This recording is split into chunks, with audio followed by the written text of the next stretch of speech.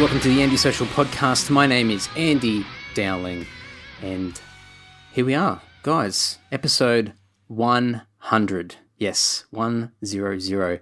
Who would have thought, hey, I could get all teary and look back and individually talk about every single episode from the first crappy, horrible intro. You can go and listen to that one. Please don't.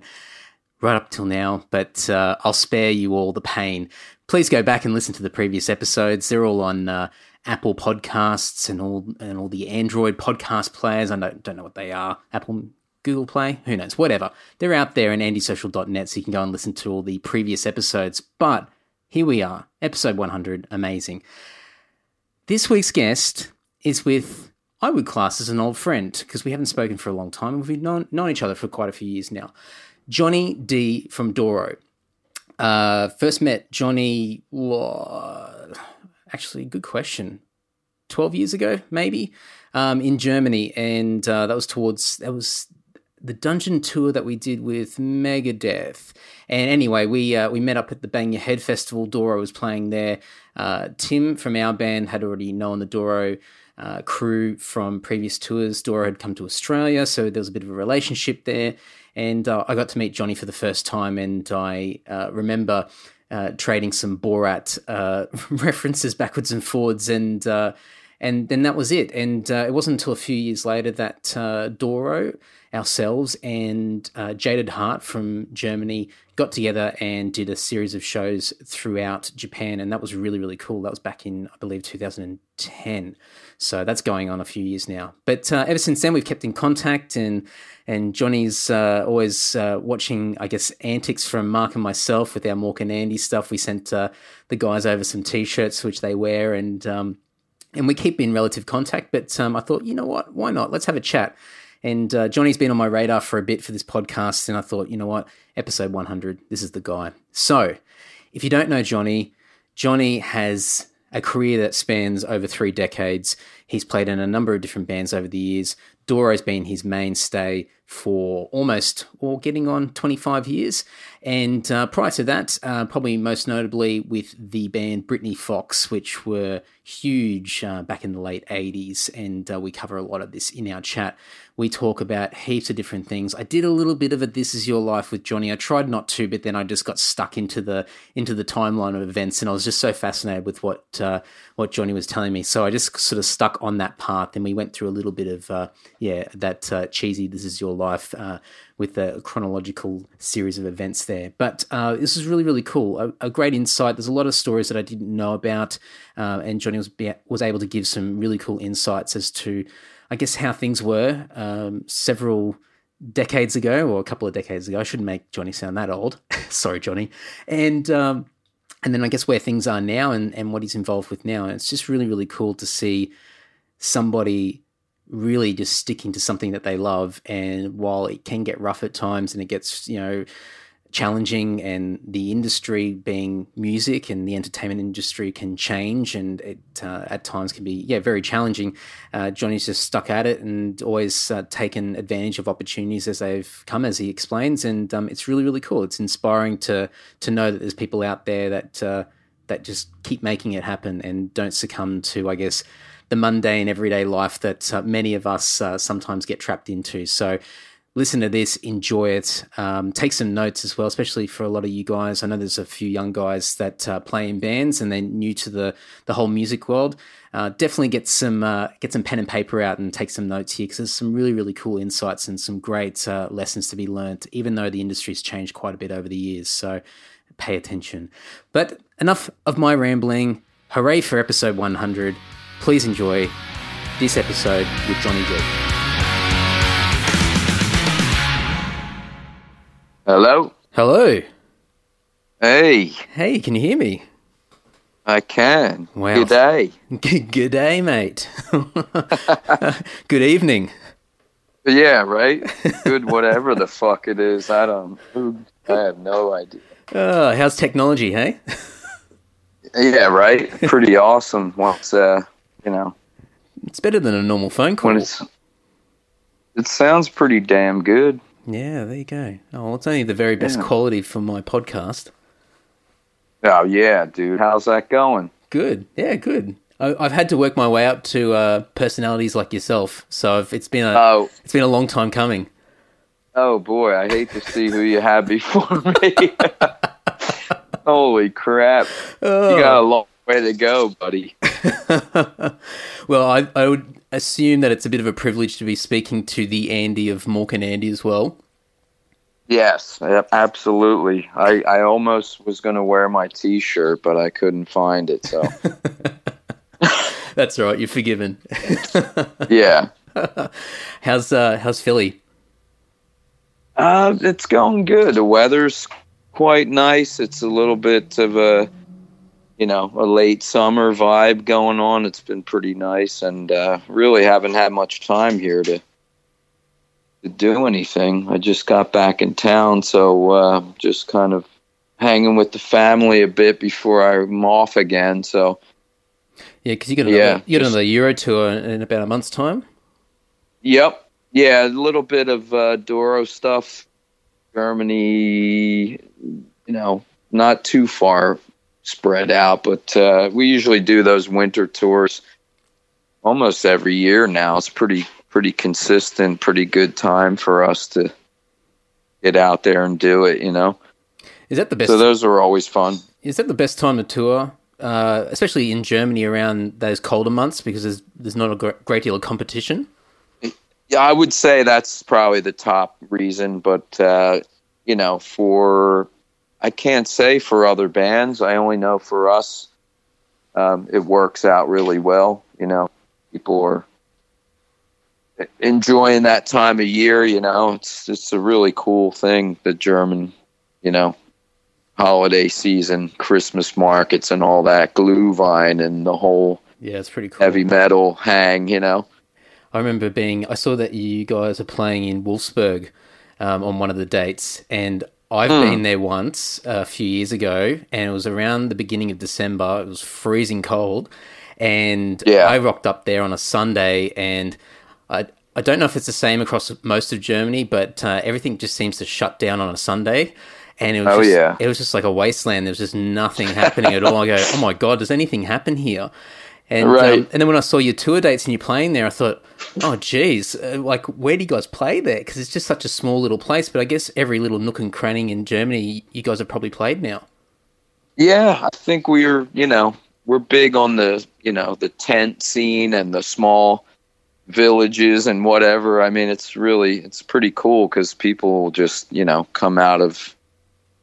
It's amazing when you see, even if you're driving through a small so-called village or whatever, and you see some rock posters for a show that might be coming up. I mean, people literally still just come out of the woodwork for not only us, but any rock or metal gig, or for that matter, just get out and support live music, or but it is kind of funny because we do kind of get into every little nook and cranny, as you said.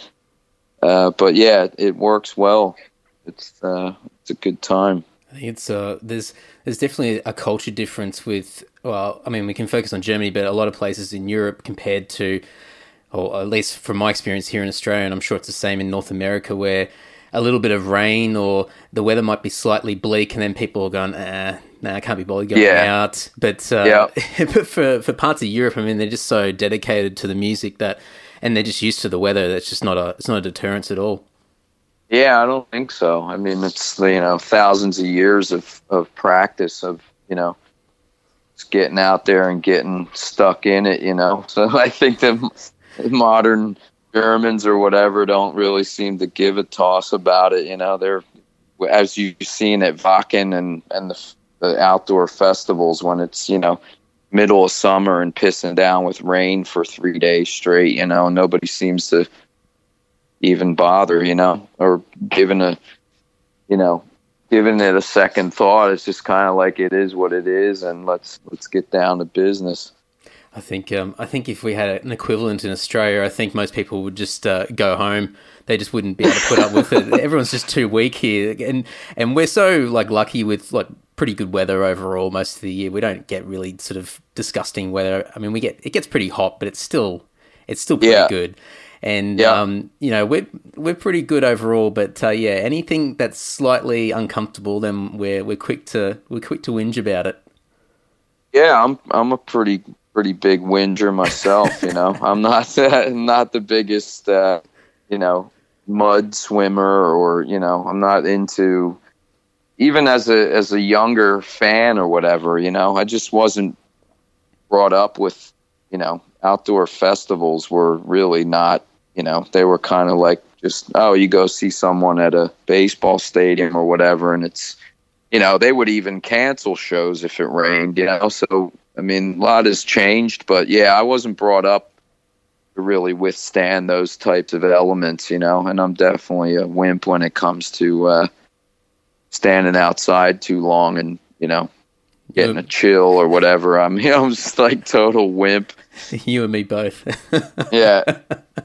Actually, that's a good segue, because you're talking about your younger self. So Yep. I went through and did the chronological history of Johnny D, and I thought I won't be bland and boring and go from day dot to now, because I'm sure you've talked about a bunch of different stuff over the years on repeat. But one of the things that I found really interesting, and I couldn't really see a great deal about it, was so going right back to the beginning. And you had, and from what I can see, there's a whole bunch of different bands that you played in over the years. And one of the first bands was World War III. And then there was a transition between that, and you did a release with them, and I think that was in Philly. And then you went to the UK and played with Waysted for a while. And it was only a short period of time. But that transition from growing up and everything being sort of, I guess, in the United States, but being on the East Coast in Philly, but then suddenly going to the UK, was that the first time you'd ever been overseas at that stage?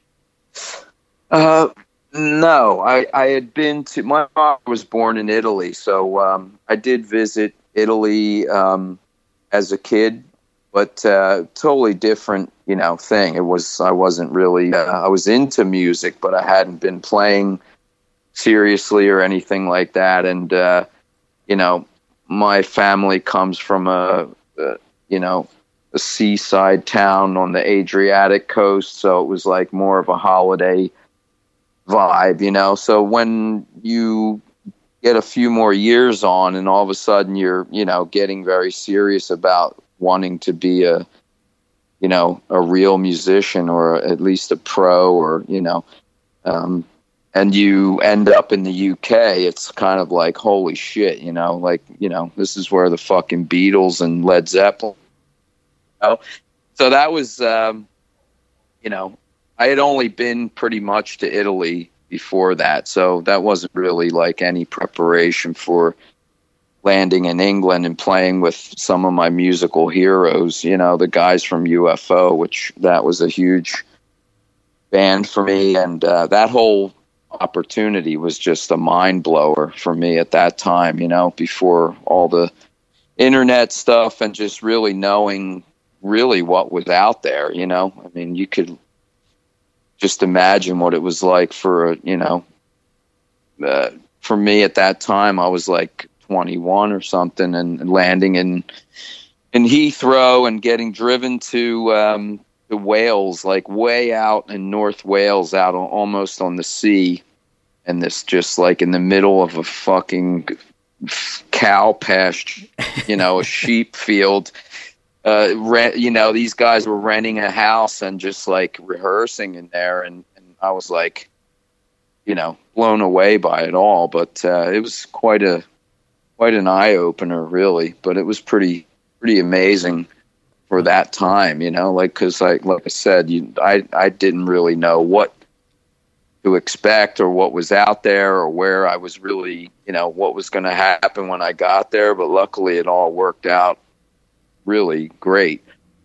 How did you get approached when you're in Philly? Was one of the guys from Waysted over in the United States, or was there a mutual friend or something that's directed you to them or to their attention? Yeah, it was both kind of. I'd been buying Kerrang magazine like crazy, and it was like I think it was bi-weekly or once a month over here, and so I'd run down the local record store and grab this magazine and just be amazed by all the stuff that was going on in the rock and metal world, and especially from that kind of vantage point from the UK, and not like the typical crap magazines that we had, which only cover sort of like the top of the top, you know.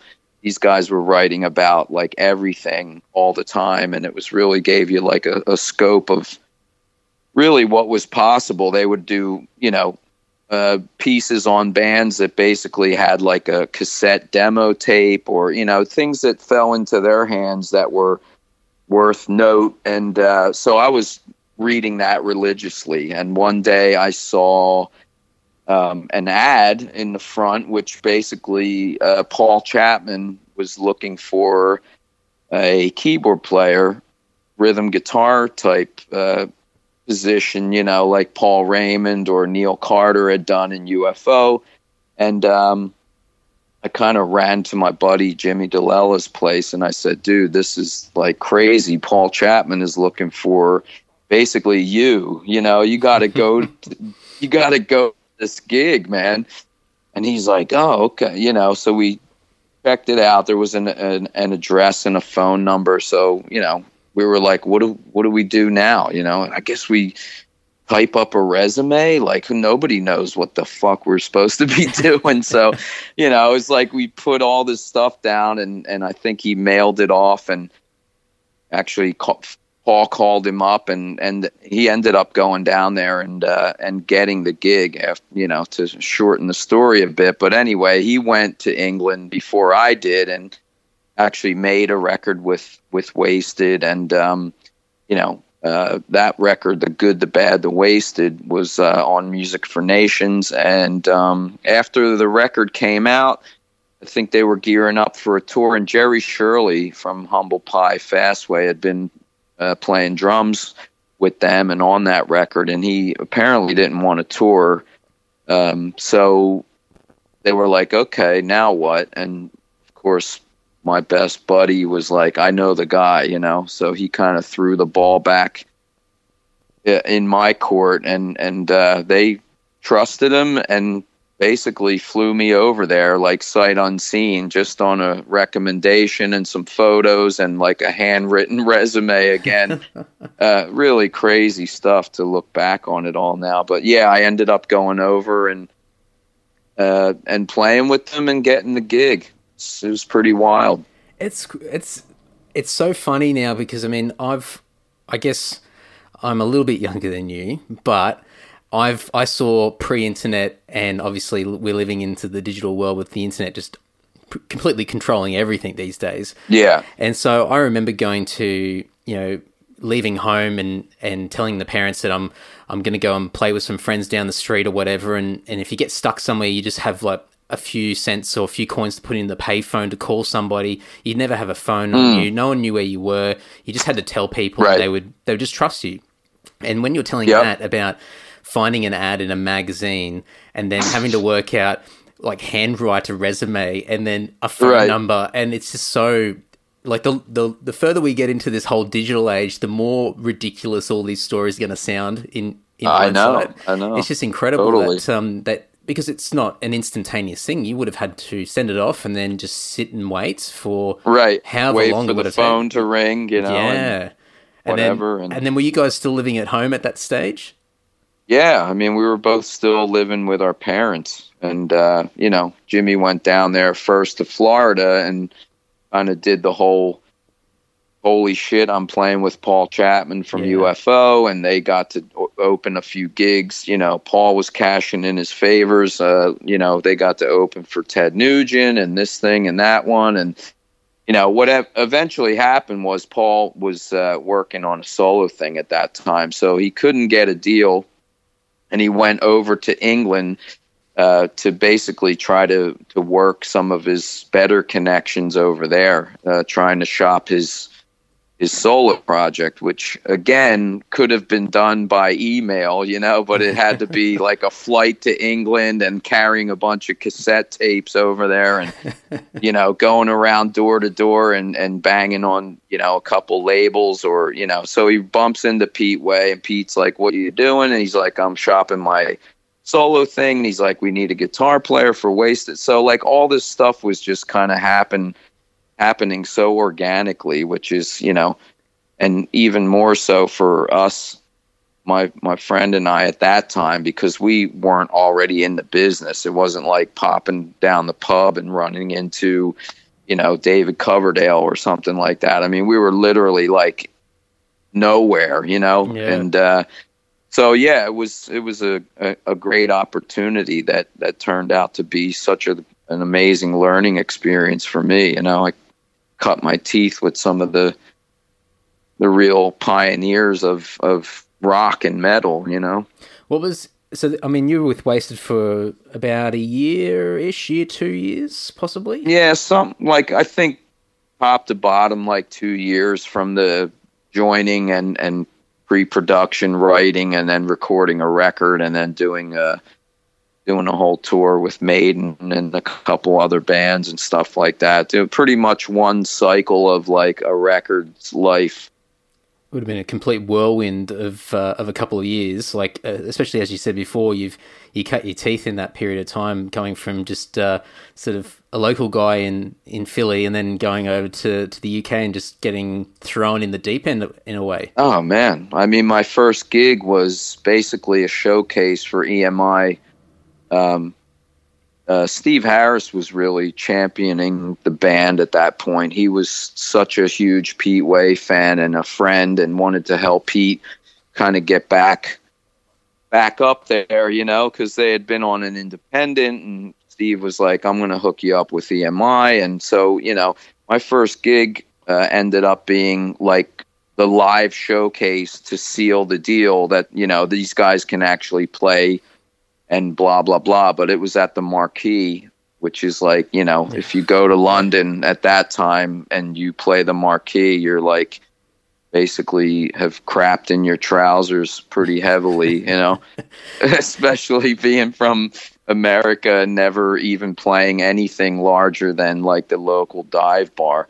So that was unbelievable, man. And then, at the end of the gigs, Harry comes up and Dickinson gets up and we do like a couple UFO tunes, and it was like a sold out thing and just ridiculous. It was all just such a cool way to like, kick off a career in music, Man, no pressure. No, not at all. But just sort of like, not even just so much adrenaline and like, that you didn't even have time to consider failure or, screwing it up. It was kind of all just going. You just had to just on autopilot. Moving. Yeah. Yep. What were the big things that you learnt in those 2 years with them? Because obviously, as you said, you've gone from one extreme to the other. But were there certain things or things that you look back now that you certainly learnt some lessons in that period of time? Absolutely. I think one of them was, how to get in a room and actually like create with people and I mean, I had done some writing and arranging with a couple of the bands I was with before, but I mean, this was like a real deal, like a band with a budget rents a house in the countryside and goes in there and just like basically works on music 24/7 and then goes into a real studio and makes a record for a major label. So I was learning all that kind of stuff. And also the live thing, I think was, Pete in particular, such a maniac on stage, but always very in a calculated way. I mean, if you at that point, UFO had pretty much done almost everything, stadiums, pub gigs, everything, and they just honed their shit down to a science. And Pete taught us a lot about how to work a crowd. Even more so in like a support band situation and, just getting out there and really, just kind of getting people, just really entertaining them from the minute you hit the stage till the end. You could see this building of like, from like maybe,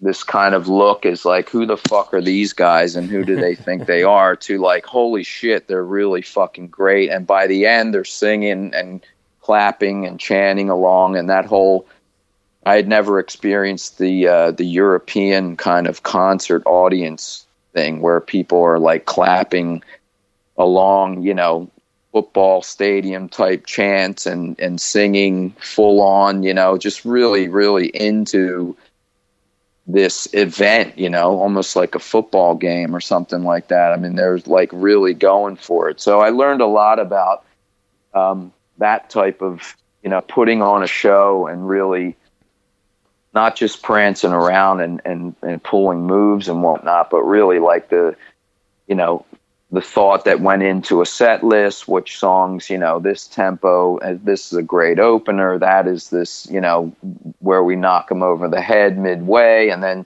you know, pacing and all that kind of stuff. I really did learn a lot about on that. And then, of course, we went out with Maiden, and that kind of took it all to a new level of, you know, oh shit, now you got to not only entertain an audience as a support band, but you've got to entertain a fucking Iron Maiden crowd, you know. And that was like, you know, we did a fucking bang up job at it too, you know. And yeah, I think a lot of people that saw that tour always remembered, you know, that, oh yeah, the opening band was great, you know. So, and that's kind of the old school work ethic. I think I learned that firsthand from those guys, some seasoned vets, you know.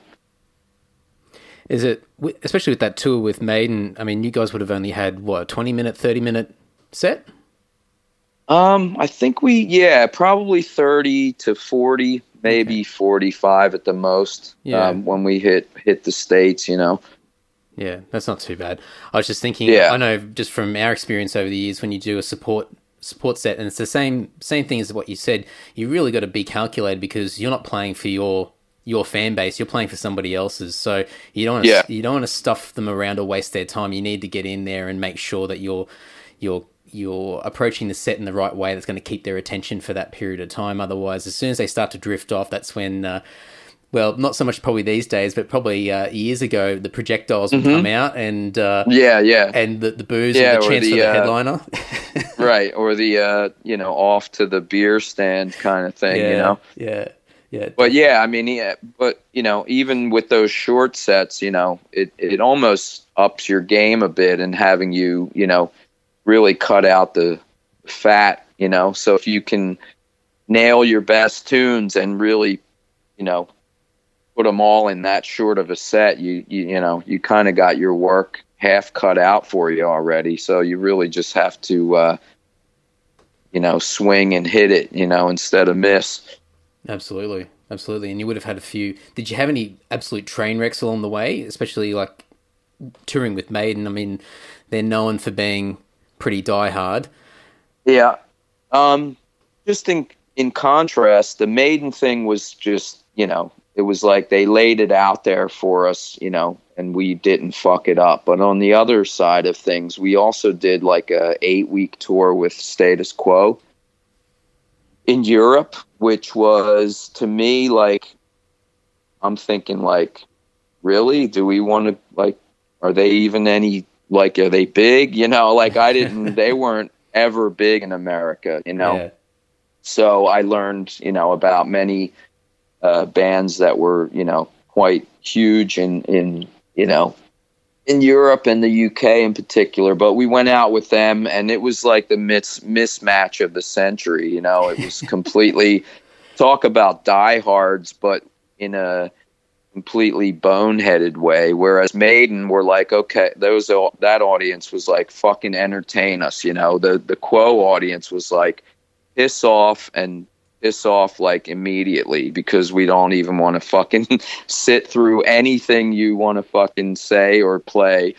So we were up there like, you know, just dying to try and work our magic or whatever and get over on this crowd. But, you know, I got to say, like 95% of the time it just did not work. So really we had to do this whole tour literally like dreading it every night, you know. So there was like, that's when the projectiles came and the, you know, cups full of piss or beer or whatever. I mean, I remember a gig in Belgium, I think in particular, where, you know, Chapman got hit with one too many cups of beer or piss or whatever it might have been, and he actually had like a sort of a pistol, but it was like the barrel was like welded closed. It was just kind of a dummy thing, you know, but he actually went off stage, grabbed this gun and pointed it at this dude in the front row.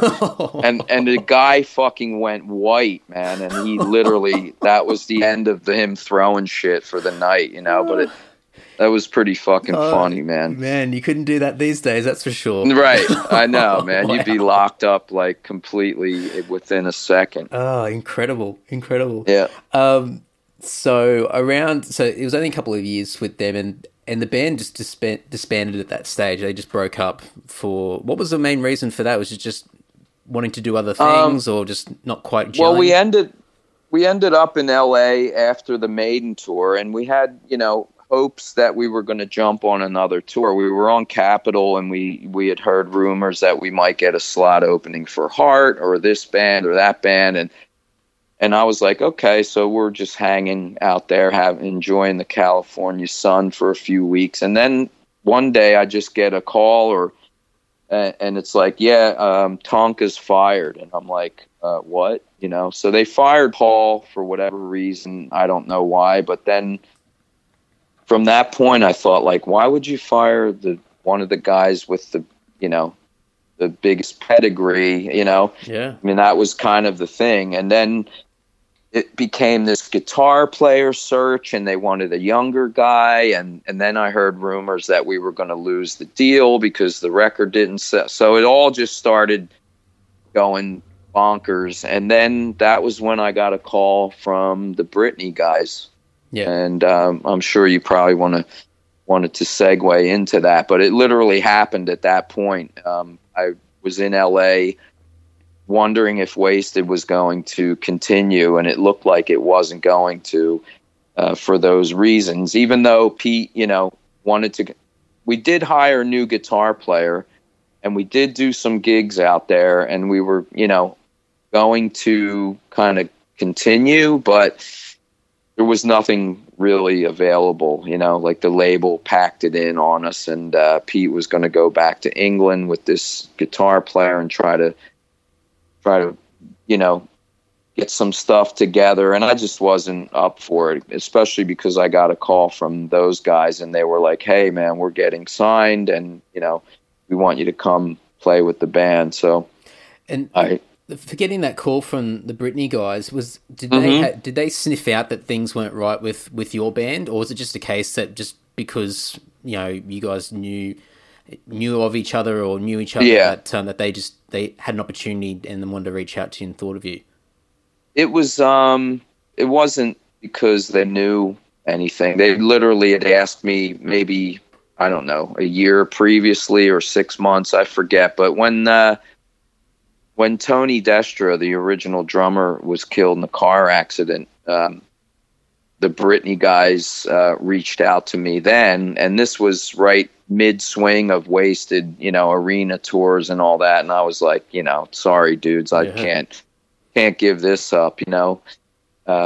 And so they got another friend to take the position, and then when they started to negotiate with Columbia, you know, maybe a year or, like I said, 8 months or something down the road, one of their stipulations was that they wanted the drummer replaced, you know, which is kind of, you know, sort of happened to a bunch of bands at that stage, which is always really unfortunate and kind of sad. But then you have your mates like sitting there, you know, weighing this option of like, okay, do we kick our friend out or do we like sign a fucking record deal, you know? And it's kind of like never, you know, it'd be pretty rare if somebody said, no, we won't take the deal, we're just going to continue the way we are. So that's what went down. They had another opportunity or another reason to switch and call me again. So the second time around, I didn't pass it up. No, absolutely. And I mean, obviously, right place, right time, and yeah, and then go from there. So as far as comparing, because I mean, I just remember when we met, or we had met previously, but when we toured together in Japan, it's like 7 odd years ago now.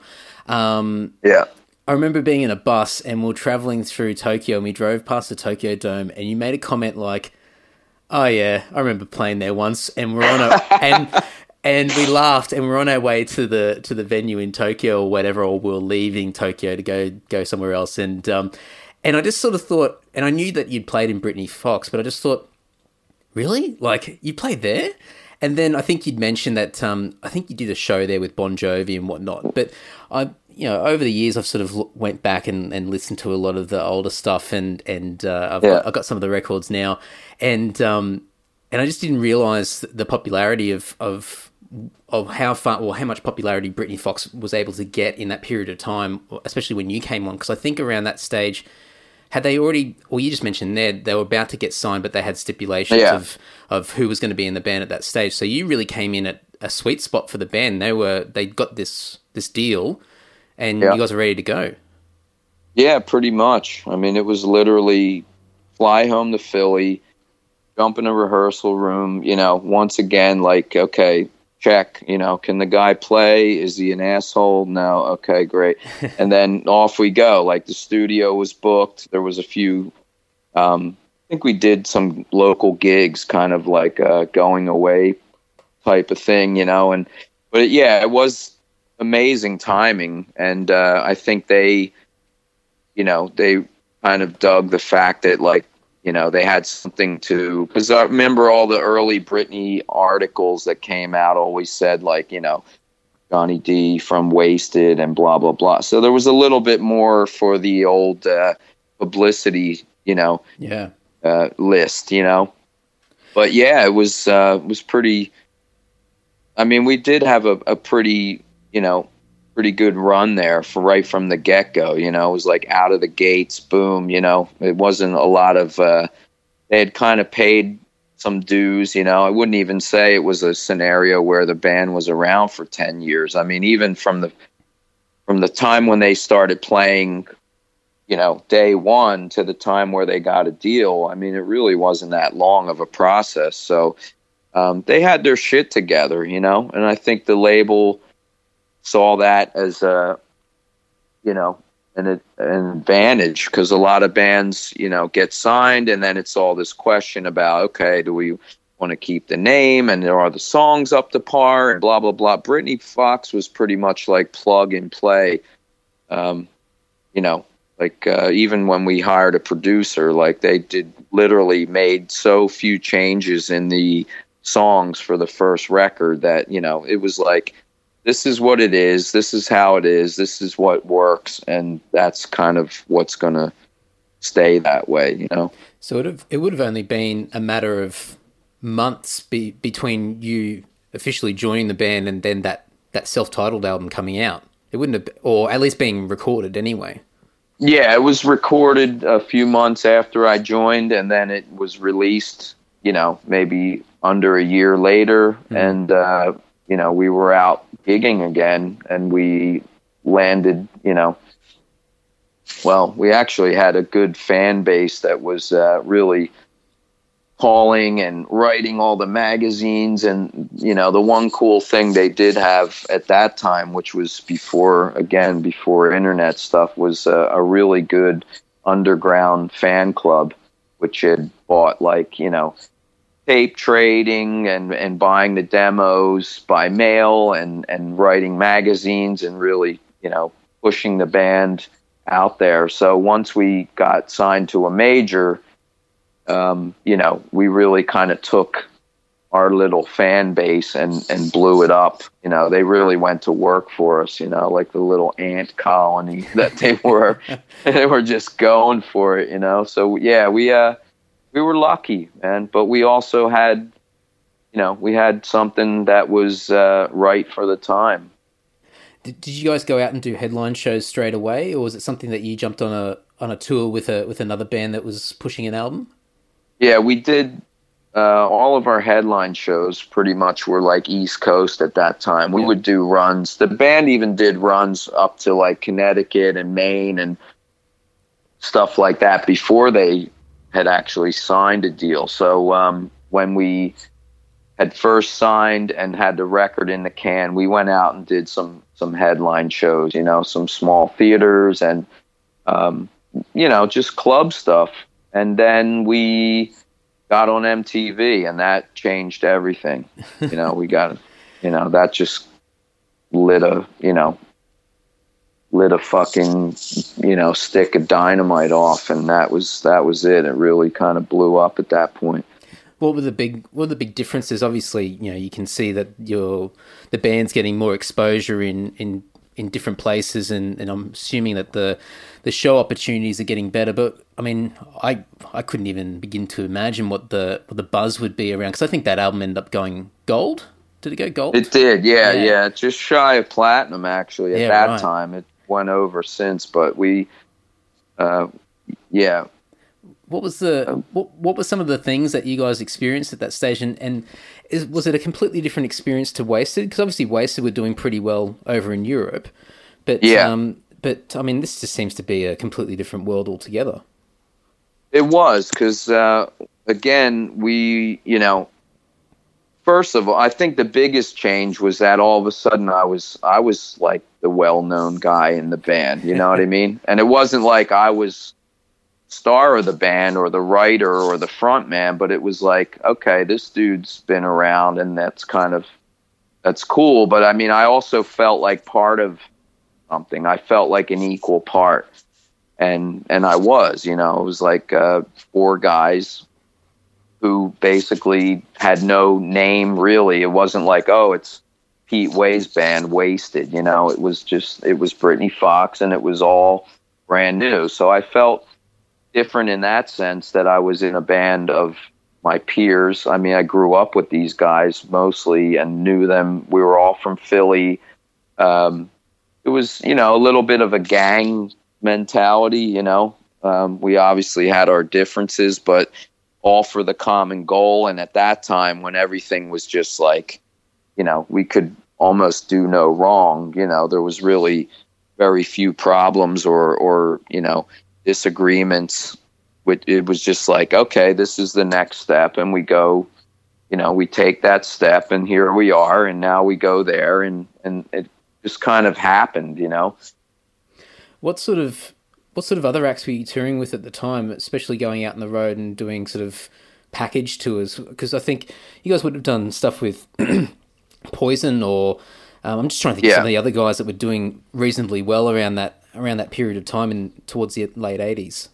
Yeah, we did those few like that short headline run right before the record dropped, and we would play with like say Extreme open for us, for example, when we played up in Massachusetts. So it was like, okay, so these guys are like the local, they were what we were to Philly. So it was like, it made sense for us to kind of like package up on little, even one-offs, but then, like I said, MTV first video, Long Way to Love came out. So at that point it was like, boom, we got onto Dial MTV. All of a sudden we had thousands and thousands of actual fans, like almost, it seemed overnight, but it wasn't that long, but it wasn't overnight, of course. But it like, that was the impact of MTV. Like, you could literally be played on there one day, and the next day, like, your record's all of a sudden like on fire.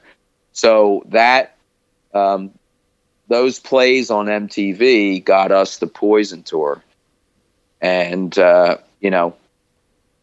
once again, that was another master stroke for us to go from playing, small shows to being on a fucking arena tour, So we drove up to like Milwaukee or somewhere in Wisconsin, and on the way we played like our last little club shows, you know, headlining, and those were all insane because now we were an MTV band, and there was just like insanity in these small, you know, like 800 capacity clubs or, you know, pubs, small theaters and whatnot. And then when we literally got to Wisconsin, we were a support band on a fucking arena tour. So we were just like, you know, holy shit, like, is it, you know, is this dream going to end, you know? And then that kind of started a whole nother snowball effect. So that's kind of how it went. That's incredible. And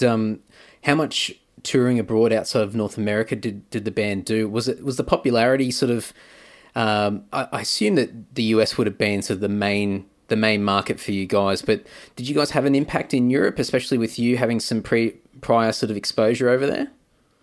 We did a little bit. I don't know if we really understood to what degree, or, you know, but if you look, like, we looked kind of around at our peers, and it was almost seemed like nobody's going over there, you know, like Poison, for example, they were killing business wise in America. They would just go around and around and around, you know, and they were building at that time. And I don't think anybody really wanted to, hey guys, I have an idea. Let's go to Europe and like lose money to try and build it up over there. Or can we stay here and just like make $1 billion, you know? So everybody was a little bit, I mean, it was kind of like where everybody wanted to be, you know? And I think we got some cool exposure because of our Kerrang connection, you know? Yeah. Those guys were really one of the first we were one of the first bands to have a cover on Kerrang without actually having a record out. So we had like Dave Reynolds and a couple of the guys there really pushing us, and even though they took the piss out of us like every chance they could get, they still, you know, we got exposure through them. And I think they really enjoyed the glamminess of the band, you know, because all those 70s glam fans from, you know, the Sweet and the Slades and all the bands that were huge in England, you know, you had these older cats that were writing for Kerrang who were still into that stuff, and they were like, these guys are great. So we did get some, you know, a lot of feedback from Europe, but we didn't really get to go over there until the second record. Yeah. And we were concentrating on America as we really kind of needed to, you know. That's it. And I mean, the size of the United States anyway, and the amount of different individual markets there. I mean, you could just be touring there for an entire career, as you said before, with other bands. Like, for some people, there's just no need to look anywhere else because there's just that many towns and cities to play in. Yeah, and you don't, you know, there's only so much time in a year or in the cycle of a record where you can really take advantage of that. So I think, you know, unfortunately, you know, the other parts of the world kind of got neglected, you know, and now I think that's probably why there's such a resurgence in all those other places now, because you guys got fucked back in the day. That's it, absolutely. You know, when did you guys go to Japan? So I'm curious just to hear a little bit about, because you mentioned it when we were over there. Yeah.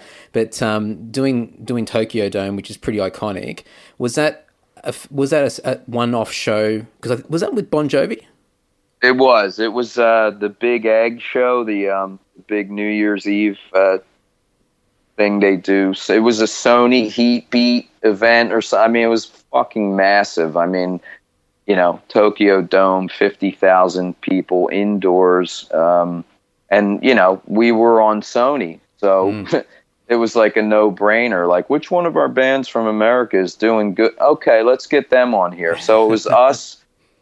It was us, Kingdom Come, Rat, and Bon Jovi. Wow. And it was a huge, you know, New Year's Eve gig, and you know, this show was literally like the fucking Super Bowl. I mean, I never experienced anything like it in my life. You know how Japan goes for it and everything they do, and they certainly, you know, held nothing back at that time. And we were lucky enough to go over.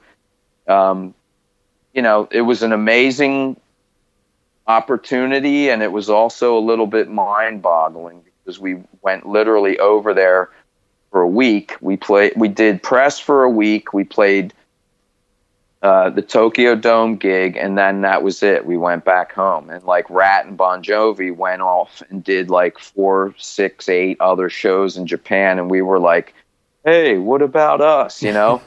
So to this day, I never understood, and we literally never fucking went back. We played the biggest show in Japan that year, and we never went back again to play any headline shows. So I don't know if that was a label thing, if it was a fucking management cock up, or if we just sucked so bad that nobody wanted us back. I really don't fucking know, but that will haunt me forever. But, you know, that if you're going to go to Japan once in your life and fucking play a gig, that was the most awesome fucking gig that could have ever been played, you know? Yeah, I think there's very few people that could top that one. So I think you've done reasonably well with that. Yeah, and I did go back, only, you know, got to spend it with you guys and with Doro, and just, you know, then I could like point out the window and go, yeah, I fucking played there, dude. I think we were playing that venue in Tokyo, and it was just it was a slight contrast to the big Tokyo Dome. So, and many years had passed since then as well. So it was I've always remembered that over the years, and then you making that comment, and I thought, oh, I've got to pick your brain about that later on down the track. Yeah, it was good, man. I mean, it was insane. It was, you can imagine what at that time, that was like the last day of 1988, you know, into 89. So, I mean, Bon Jovi were fucking absolutely the most massive of massive, you know? Yeah. And to play that kind of gig with them was pretty cool, you know? We just thought like, wow, you know, like this could never end. Like, this is just the beginning, you know? It's pretty crazy. And you mentioned before about how much MTV was dictating, you know, the popularity of bands. Were they pretty much the reason why they destroyed a lot of bands as well, just with the shift in taste and picking up, you know, different genres of music, being grunge at the time and whatever, and we're flicking through a few more years. But just what you said before made me sort of think, oh, well, if they help bands to that extent, then they can obviously, you know, make them go away very quickly as well. Yeah, I don't know that it was a conscious thing. I mean, it was just kind of a product of the, you know, the medium or the time, you know. It was just basically like they just kept rolling with whatever was good. And then, you know, maybe one day it was like, oh, Bon Jovi has a black and white video, you know, and it's like, oh, that's fucking awesome. Maybe like we should go in that direction. So I remember that before they actually started killing off the 80s bands, they started to kind of like funnel them down this like commercial, you know, cattle chute kind of thing. And it was like, okay, now you have to have a fucking black and white video with a concept, and it's got to be this and it's got to be that, or we're not playing it. So we really realized that like, fuck, you know, we got to play along with this, you know, bullshit game somehow. And then you start like second guessing yourself or doing things for other reasons besides what you think is cool or what your fans think is awesome. And that's when we started to dress down. We started to, you know, write a little differently. I know Dean felt the pressure big time as far as like, you know, not to sing all screechy anymore and to write songs that were going to get on the radio. And though we were always like, fuck it, dude, you know, AC/DC's done it for fucking their whole career. Like, we don't have to change, man. We can keep doing what we do. But, you know, that's when the whole thing starts to be pulled at, you know, like cotton candy or some shit. Everybody wants their, you know, their say or their opinion and their part, and you got to do this and do that. Next thing you know, you're standing there with a fucking paper cone in your hand and there's nothing on it anymore. Yeah. I guess at that time, like in sort of mid to late 80s, where a lot of that sort of, you know, glam rock was massive, I mean, a lot of the bands, no doubt, would have just had everything at their fingertips. Like, as you said before, that whole, is this a dream and how long is this going to last? And then when the labels turn around and say, you know, you need to tweak this, change this and whatnot, and it's a gradual thing, you're more or less just, you're blindly accepting that and just going for it, because you just, I guess it might get to a point where you go, I just want to do whatever it takes to not get away from this experience. Like, I want this to continue. Yeah. So, I mean, and for some bands, they had a few more years of longevity because of it, and other bands just didn't. Right. Yeah. I mean, there's so many variables when it comes down to that thing, you know, and I could sit here and make analogies like probably until your, you know, ears burn off. But, yeah, it really was like, what do we do, you know? And we have to follow this, you know, path, or we're not going to get that. You know, if we don't do A, B, and C, we're not going to, you know, be able to really sustain this. And, you know, and then you add to that all the internal pressures and external stuff from other, you know, areas. And then it just became, you know, sort of like, holy shit, you know, like we're really, okay, there's a couple holes in the boat, and we don't have enough fingers, you know what I mean? Yeah. So, you know, now what are we doing? But I think, you know, and then you have everybody's individual opinions of why it started to sink a bit, you know. But, I mean, our label pulled us off the road. We had a gold record. We were at 800,000 units. You know, we had 3 videos out. We stalled a bit on our power ballad, you know. So the thought was to like come back with a kick-ass rock track and maybe like spark the record and boot it over platinum or whatever. But, you know, label was like, no, we got to make another record. And so, you know, we were, like we were saying earlier, we were following instead of leading. And then it just kind of became like, you know, what the hell? Yeah. Couldn't really do anything about it anymore. Well, when it got to that point where everyone sort of went their separate ways, and I'm trying to segue, not being as disjointed as possible, but so it got to the point where, and this is like early 90s, where everyone sort of went their separate ways, and then you got the opportunity to obviously go over to Doro, and you had somebody. Yep. Oh well, no, there's another band in between. I think it was there was a band called Mariah, which was really like, you know, there's been quite a bit made of that, you know, but it was really just kind of a stepping stone off. You know, I literally left the last Britney gig and went to Minneapolis just to kind of jump onto that thing to help my buddies out and see what, you know, kind of take a look and see if I could fit into a real AOR kind of super commercial band like that, you know. And it was like the timing for those guys couldn't have been worse, because they were, you know, they were really writing some amazing songs, which would have been fucking killer, like, you know, 5 years previous. But, you know, next thing you know, it was like Nirvana, you know, Ground Zero, and that was that, you know. So, but you got an inroad to Doro through one of those guys? I did. The same guy as the Waysted thing was Jimmy DeLella, you know, and Jimmy had gotten the Mariah gig through John Bon Jovi and Snakes, Sabo from Skid Row, you know, they were all buds. And John said, I've been writing with this band, you know, I met them up in Minneapolis, and I think you'd be a good fit for them. So why don't you go up there and, you know, do your thing and see where it goes. So Jimmy, you know, pretty much was like, well, hell yeah, you know, if you're behind it, I'm in, you know. Yeah.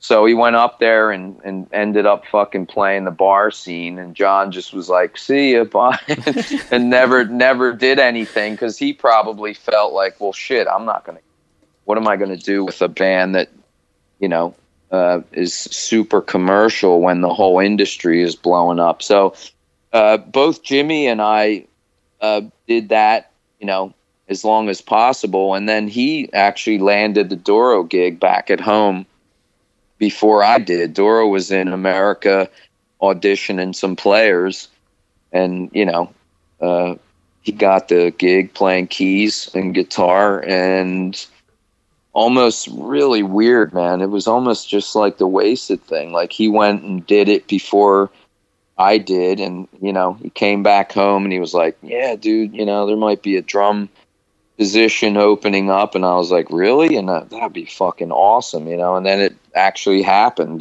so it was pretty wild, that this guy that I pretty much grew up with ended up having such a hand in, the two of the major gigs that I've had in my life, It's crazy. And when you went over and started doing shows with Doro, what was that another contrast altogether? You got a front woman in the band, so this is the first time, German as well, and so was there culture things to consider? Not so much personally with Doro herself, but I guess just being a band that's more or less got their roots in Germany and in Europe as far as their approach and the way that they do things. Was there a lot of differences that you had to get used to when you did join? It wasn't too bad. I mean, at that time, the funny thing was that she still had like a hold on her thing. Like, she was sort of modeled in the U.S. kind of business-wise thing. She had actually moved to Manhattan for a while, and she had the polygram thing going on, and a manager that was like pretty much international. So I didn't feel so much like, oh God, now I'm stuck in Germany with some band, or, it was all maybe the language barrier at times, but she spoke perfect English. The manager did. Everybody around there was like, we were still sort of in this protective bubble. So, and, there was still money flowing, and there was like gigs were full. And so I literally went from like, what the hell is going on in America with this style of music that I'm in and that I love, and now it seems to be over and my career's finished, to going over there and being like, oh wait, no, I'm not.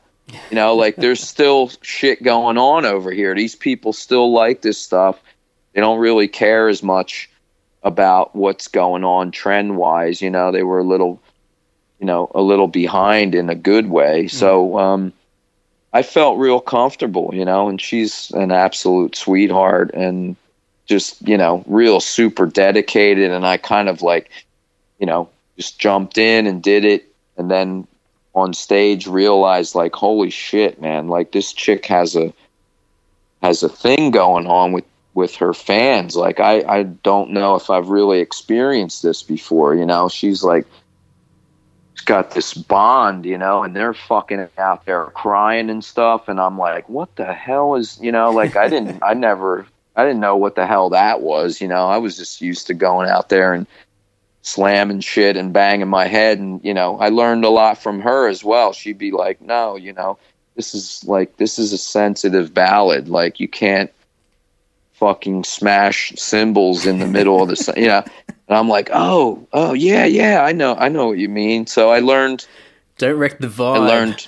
I learned a lot of not only how to play with a female front, or like a solo artist, or a chick that can go from full on double bass heavy metal to like a sensitive ballad that will bring tears to your eyes kind of thing. So again, boom, learning opportunity here, and really kind of, I dug that, and it was like a good thing for me to once again step in shit and be real lucky, but also to to further myself and to be away from that the fire that was the glam scene, or whatever, the 80s rock scene in America, that was like burning as I flew to Germany.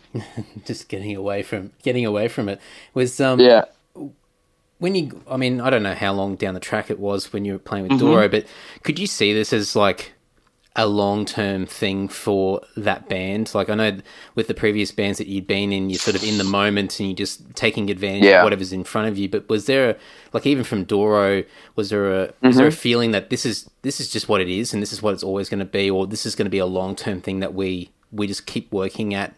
And could you see yourself being there for a long period of time, or were you just sort of, was it more of a case of later on down the track, 10 years down the track, you turned around and went, oh shit, I'm still here? And now being 25 odd years later on, you're still doing that.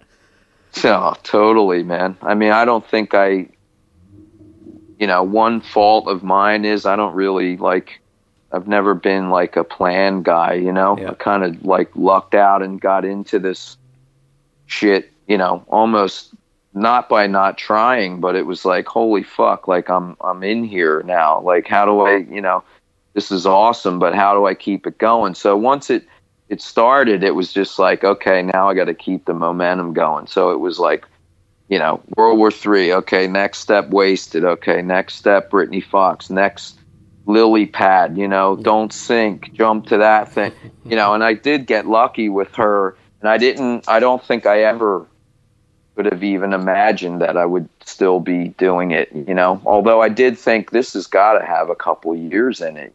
This is definitely like, she's big over here and she's filling these shows. She's got a record in the charts. Like, this is cool, but then we also didn't work that much at that time. It was literally like Germany, Switzerland and Austria, and then maybe like 2 shows in the UK, and we were done. I was like, okay, great. So I did have to also learn how to supplement my year with other gigs, and that's when I kind of started, doing some little multitasking, some studio stuff, some cover gigs, some other little projects and whatnot. But yeah, I never even would have thought, I didn't even know I'd be alive in 25 years, let alone be still playing with her. Absolutely. And I think, we do hardly any touring whatsoever. And if we go out for more than a week, everyone's looking at each other going, oh, I never want to see your face again. This is enough. We do not have the tolerance for each other at times. But I mean, this has been your life for the majority of your life. And like, even now, and because I've had you on my radar for a while. I've got to speak to Johnny, and then I go, oh, no, he's on tour. Oh, I'll wait until his tour's over, and then I forget about it, and I go, oh shit, he's on another tour. Okay, I'll wait for the next one, and and it's just constant. And Doro seems to be touring more than ever now, and seems to be going really well. But how do you stop yourself from killing yourself or being killed on the road? I mean, are you pretty strict with your routines? Are you pretty disciplined, or are you just lucky? I was for a while, and I've really this is again with an analogy. I look at it like, okay, so you left the cruise ship and now you're in a lifeboat, and you're kind of weighed down. So you're like, and that's me. Like, I've somehow sustained, but also made like huge sacrifices, and I feel like I keep tossing everything out of the boat, that's literally possible. And now I end up with like one fucking oar, but I'm still in this gig and I'm still fucking doing it, so it hasn't been easy. Yeah. And I gotta say, with Doro, like, the beginning was really great and everything was like just moving. And then there was like this super lull, like when she was doing the Love Me in Black album. I think that took like 3 years in between, the last gigs we did to the time that record was finished and came out. So, I had to, like I said, go kind of learn how to multitask a bit more and network and get myself working and whatnot. But, I guess I really think it changed dramatically. Like, it was like this middle ground, and then at this, and now on this end of it, like, we have a band that we all really get along, like the 4 guys in the band, as you witnessed when we toured together. Like, we were all, 20 of us in a fucking van together, all kind of laughing and just getting along and having a good time. And it's literally, I think those are the things that really keep you from wanting to stick somebody in the neck with a sharp object, you know. Just being around people that you're cool with, you know. I've been in bands, and you know, I can say honestly, the Britney thing was never one where it was like, hey, you four guys want to all go out to eat together. Like, it was always an odd man out, or somebody fucking bitching about something, you know. And like, now we all kind of know our role, you know. It's like her, you know, and she's cool with all of us, and we get along great, and we hang out sometimes, but normally it's like the four guys in the band, and we just really kind of get along that well, you know, that we hang out when we can, and it makes touring that much easier. And so I think it's, you know, it's a combination of things, you know. You have to be blessed with some people that you really don't mind being around too long, you know. And yeah, I mean, that makes it so much easier, you know. I don't know that I could have been in this band for almost 25 years if A, Doro wasn't like one of the coolest people, you know, in the music business, and B, that, you know, there's guys in the band that, you know, I spend the most time with that are actually like my brothers, you know. So it's I'm pretty fortunate in that sense. I think obviously Nick and yourself have been in there for years, and Nick's been in there a little bit longer than you, and then you've got Bass and Luke who have been in there for, well, getting closer to 10 years in the band. Yeah, I think like Luca's 10 and Baz might be like 7 or 8 or something. Yeah, so you're pretty solid as far as time together now, and I know you guys have had a few different people over the years as well, but it seems to be pretty stable and solid. Yep. Yeah, that's cool. That's awesome. Yeah, it is. One last thing. I've got two things before I wrap up, because I'm looking at the time.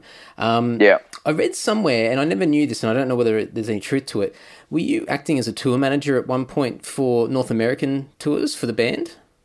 I do, yeah. I do, yeah. I've done like the past 5 tours or something like that, and it just kind of started as, you know, really trying to keep the budget down. You know, we couldn't bring our German crew over, so we, you know, it was like, you know, I don't know. I don't even remember if I volunteered myself or Doro kind of noticed that, you know, I kind of run around kind of doing that stuff anyway or whatever, and that just kind of ended up being my other hat, you know. So, you know, which is cool. I don't mind doing it. It does run into, you know, when it starts to affect the musical side of things, you know, it can get a little crazy, but typically it works. And most importantly, like, she likes when I do it. So, you know, that's kind of why it's stayed ongoing. Oh man, I just, I mean, we're a pretty DIY band. So I just, I think I'm in a similar position to you, where I've just, I think it's just not so much that anybody's put up their hand or said, you know, you do this. It's just, well, Andy's doing all this, so he may as well just have that title and just keep doing what he's doing. And but cool. I see that balance, that difficulty to balance between all the running around and coordinating everything, and getting on stage and actually playing the show and getting ready to do that side of things, like be the performer, be the musician on stage, as well as wearing that other hat as well. So, and I think, I mean, we're doing that on a relatively small scale in comparison, but I can only begin to imagine some of the challenges that you might have day to day when you're trekking around the North American market. Yeah, it's definitely, when you're touring on a budget and you're also covering those kinds of miles and stuff like that, it can be pretty taxing on you, you know. But it's cool if you can afford like a bus. Like, we've done a couple short runs in a van, or this last thing we did, these Warlock Triumph and Agony shows, we actually flew every show. So it was like show, fly, show, fly, show, fly. And not that the flights were long. I mean, they were, literally, an hour or 2 or 3 at the most. But if you have bus tours are great because you can always like sneak away and cop a little power nap or something like that. But man, if you're just like out from the minute you stand up till the end of the gig, and then I got to get paid, I got to do this, I got to make sure the fans, meet and greet as she's signing, running around. But can definitely wear you down. But and then you got to deal with TSA the next day. Oh God, yeah. Well, luckily, that's when that's when I'm like, yes, we're in America, man. I've got global entry. Yes, I'm good to go. And then the rest of the band's back there. Help me! What happened? But. I love it. No, I saw that mentioned somewhere. And I thought, that's really fascinating because I wasn't aware that you sort of wore that other hat as well at times. And I'm fascinated with a lot of bands that are, I guess, multi-skilled and whether they've been forced to do so or not. But I think it's really interesting that people have got to a point now where they can do a multitude of different things, and it's not just a case of I wait till my cue and then I jump on the stage and play the set, and then I go off somewhere else. And it's good and bad. I mean, it's like, I think if bands would have thought, more DIY, 30 years ago or more, they maybe wouldn't have, gone broke and whatnot, or saw a little bit more of what was kind of being done to them, business wise and stuff. But I mean, it's just, again, a product of the times. Back then, who the fuck wanted to tour manage, man? There was just too much, stuff to enjoy to be worrying about any of that stuff. So, now it's kind of like everybody's sober, everybody's all business, counting their pennies and whatnot. And, so it's like it's almost like a given that you're going to be, putting on more than a few hats, Yeah. But, whatever works. That's it, definitely.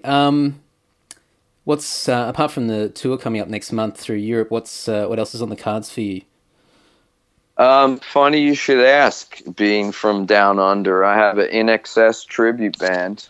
I was going to ask about that, yeah. Yeah, dude, it's so crazy, but it's so fucking fun. I mean, I really enjoy it a lot, and we're just starting to. It's been like 2 or 3 years that my buddy put this thing together, and it's finally starting to like pick up a little bit. Strange gig, strange band to be in a tribute. It's not like Kiss or something that I grew up on, but.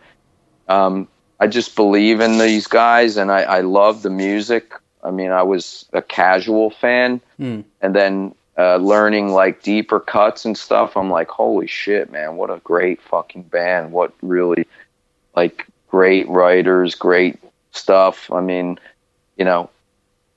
just Hutchins as a front man, great, unbelievable charisma and voice. And now with this, the way the cards played out and him not being here, it's like, tribute bands are on the rise, and, for whatever reason and whatever it is, it's like the music is great and I just enjoy playing it. And I like the guys that I'm in a band with, and I think our singer's excellent. And so it's fun, man, and I'm kind of the guy that's like, a gig is a gig, and as long as I'm having fun and banging the drums, I can almost just, be cool with anything, Yeah. It's like, oh yeah, another day and I'm playing music. That's a good day, But cool. Yeah, I think fun thing. I know that In Excess had some success in the States, and I hear people like reference them every once in a while as well. But yeah, I mean they're gods here in Australia, and along with a whole bunch of other bands from that era here. But many of the bands that were huge in Australia around that time, and this is sort of looking at around mid to late 80s, and we had a completely different scene to what North America did. But a lot of those bands just did not translate over the pond like any other market. They just did not have any success. Some guys had a bit of success in Germany because the Germans seemed to be seem to like anything eclectic and a bit different. But but anywhere else, most bands just didn't have the success, and there's only a very small number, including NXS and I guess Midnight Oil as well, that had a little bit of buzz in North America. So it's when I saw that you started playing with this tribute band, I thought, oh, that's interesting. It's who would have thought? It's just a weird concept that there'd be a tribute band for an Australian band in North America trekking around the place playing. So I thought that was pretty cool. It is cool, but it's one of those, it's not your obvious choice as a tribute, but I think in that sense we have something a little bit, because it's not like, oh God, I got to play another whatever, what tribute is it going to Nirvana or something? Like I think it would be, if it was a band that I had grown up on more and had played the songs a lot or heard them a billion times, I just don't know if it would work for me. But some reason this just kind of fell in my lap, and like I said, I'm been real good friends with the vocalist Corey Massey for years, and we had always wanted to get back into a band together, and then he threw this thing together. But it's wild, like even like you said, none of those bands really translated in America. And the more I dig into INXS history and learning different songs and whatnot, like their first top 5 hit in America was on their 4th or 5th record. And I mean, that shit just does not even compute in today's sort of business or the longevity of a band, like that you could actually have had 5 albums out and still been going and actually getting bigger and bigger every time.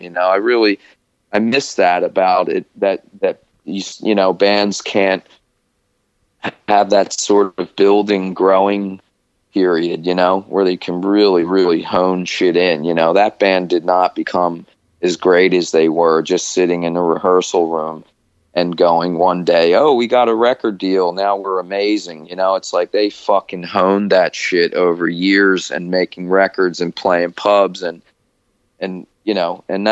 that's cool, man. I really dig the spirit of that, and I think that'll always kind of be inside all of us, Yeah. Well, we had a similar situation to what a lot of your peers had in North America compared to Europe. So in Australia, we're so segregated from the rest of the world, and often we're either slow and too slow to pick up on whatever the trend is, or we're just so disconnected from the rest of the world that a lot of these guys cut their teeth and built success and fame here in Australia and never really thought about North America and whatnot because it was just too far away, it was too expensive. Right. And so it's like, why go somewhere else and cop a loss and cross your fingers that you're going to find some success somewhere when things are pretty good at home? And it was only, I think, later on down the track when you're getting around that time where some bands started to sniff the opportunity and then started taking that plunge, and some of them reasonably well. But for a long time there, it was like, well, things are good enough here, so we'll just we'll just stay in our little. I was going to use the word hole, but when... yeah. Right. But, so it was a similar... I think just when you mentioned the thing before with a lot of the guys in North America not really thinking about Europe a great deal, it was probably a very similar thing to a lot of the dudes here. Yeah. Yeah. For sure. So you got the NXS tribute band, Kick, and doing the European tour next month with Doro. Yep. I read also, because Britny Fox has reunited about a year or two ago.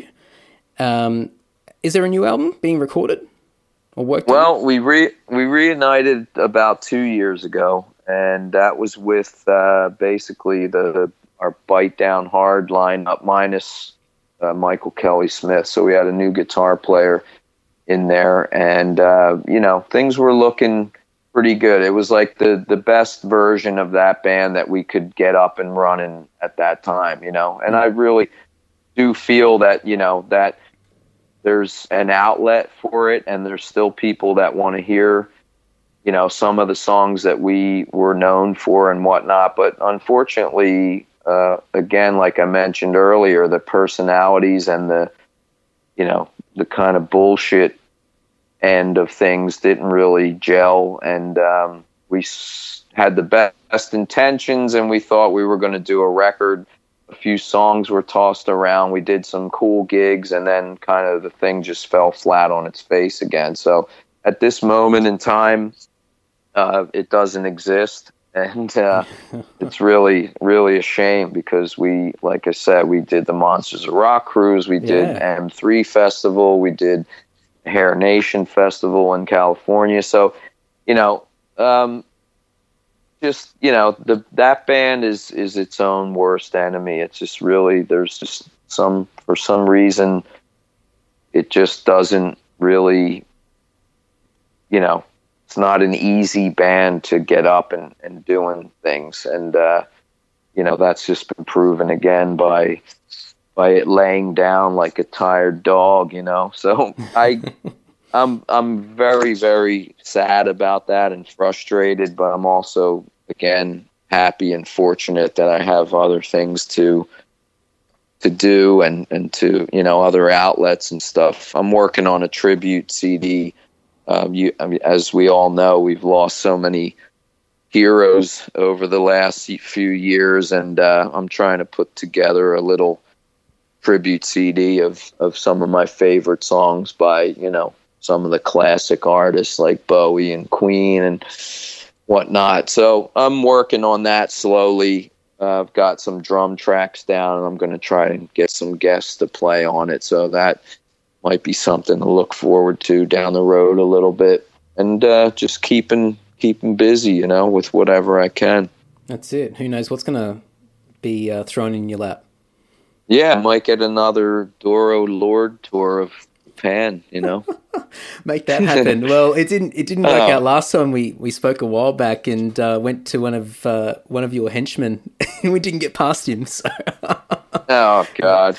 But that's the way the business works. It's a bummer, man. I'm still bumming that we didn't get to go. Every time I go to Japan, it's like a curse. Like you will not go back for whatever, 10 years or something. Come on, man. We're having troubles getting back there as well, but that might be for. Sorry to hear that. Nah, all good. We'll get there eventually, but that might be a conversation for later, and we'll talk more. Yeah, man. But, let's work on that. Absolutely. Well, cool. Thank you so much. Getting on your side of the pond, so I'll let you wind down and do what you need to do. But thanks so much for chewing the fat. Yeah, Andy, appreciate it, man. Good to talk to you too. Absolutely. And catch up. Got to hear more about your end of the deal soon. Yeah, we'll do. We'll speak soon. All right. Thanks, man. Cool, buddy. Take care. All right, take care. You too. Bye. There you go, folks. Episode 100 is in the bag. Thank you very much for listening. Hope you enjoyed that. And if you want to reach out to Johnny or check out any of the bands that he's been in, there's been quite a few, and anything that we spoke about in this episode, all the links and resources will be over at andysocial.net in the show notes. Very easy to find. This episode will be on the front page if you're listening this week. Otherwise, if you're listening in the months and years to come, just click on the podcast section and you'll be able to scroll down to episode 100. 100. Amazing. And everything will be in there. I'll try and find some really cool videos from days gone by off YouTube and chuck them into the show notes as well. So hopefully I can find some really cool stuff, and no doubt you guys will get a kick out of some of the things that Johnny's been involved with over the years and what he is doing now as well. So really, really cool. Great chat. Awesome guy. You get the picture. So before we wrap up episode 100, I wonder how many times I can say 100. Is anyone counting? 100, 100, 100, 100. Before we wrap up episode 100, there are a few ways that you can support this podcast if you feel that you would wish to do something more than listening to this episode. And thank you very much, because that's all you really need to do. But if you want to do something more, get on social media, all the different platforms, Twitter, Instagram, Facebook. I'm even whoring myself out on LinkedIn. Who would have thought? Everything's on these social media platforms. Get on there, like, retweet, love heart, comment, tag. all those little things, they go a long way to beat those horrible algorithms of these social media platforms. If you want to do anything more on top of that, we have the Amazon portal over at andysocial.net. So if you shop on Amazon, click on my portal link first on the andysocial.net website, and that will take you through to Amazon, and then forget about it. Just keep shopping as per normal, and then in the background, mixed in with all that programming code, I get a little cut of what you're buying. But don't worry, if you're buying anything suspicious, I won't know about it. So don't stress if you're going to buy something a little bit naughty. But anyway, moving along. The last thing is paypal.me. If you want to sling me, I'm saying it again. If you want to sling me 50 cents or $1 or whatever it might be, you can do so via the paypal.me button over at andysocial.net. So you can go and check that out if you feel that you want to give me something. I don't ask for money, but I figured that if the option's there, then people can use that if they feel necessary. But anything that I do get, and I do get a few little gifts every once in a while. Thank you very much. The money that I do get from this podcast just goes to keeping this podcast afloat each month. So hosting fees, gear, getting around sometimes as well and chatting to all these different people. The money that does come in does help support that and keep it going. So thank you so much for those people that do gift me with little presents of dollars and cents every once in a while. It's very, very cool. But enough of me. That's it. Thank you so much. Episode 100. It's been amazing. This podcast is bigger than ever. It's getting better and better each and every week. Amazing guests, and I've got a hell of a lot coming up. I have so much coming up, it's not funny. So a lot of surprises that are in store. I'm going to let you guys know as they come to light, and lots of cool guests in the pipeline. A lot of people I'm working on. It's a long game here. It's a long-term game. So I've really got to stroke the ego and gently warm, or have these people warm to me. But we'll get there. Trust me. So lots of cool stuff coming up. Enough of me. All right, guys, next week. Ta-ta. You're ready.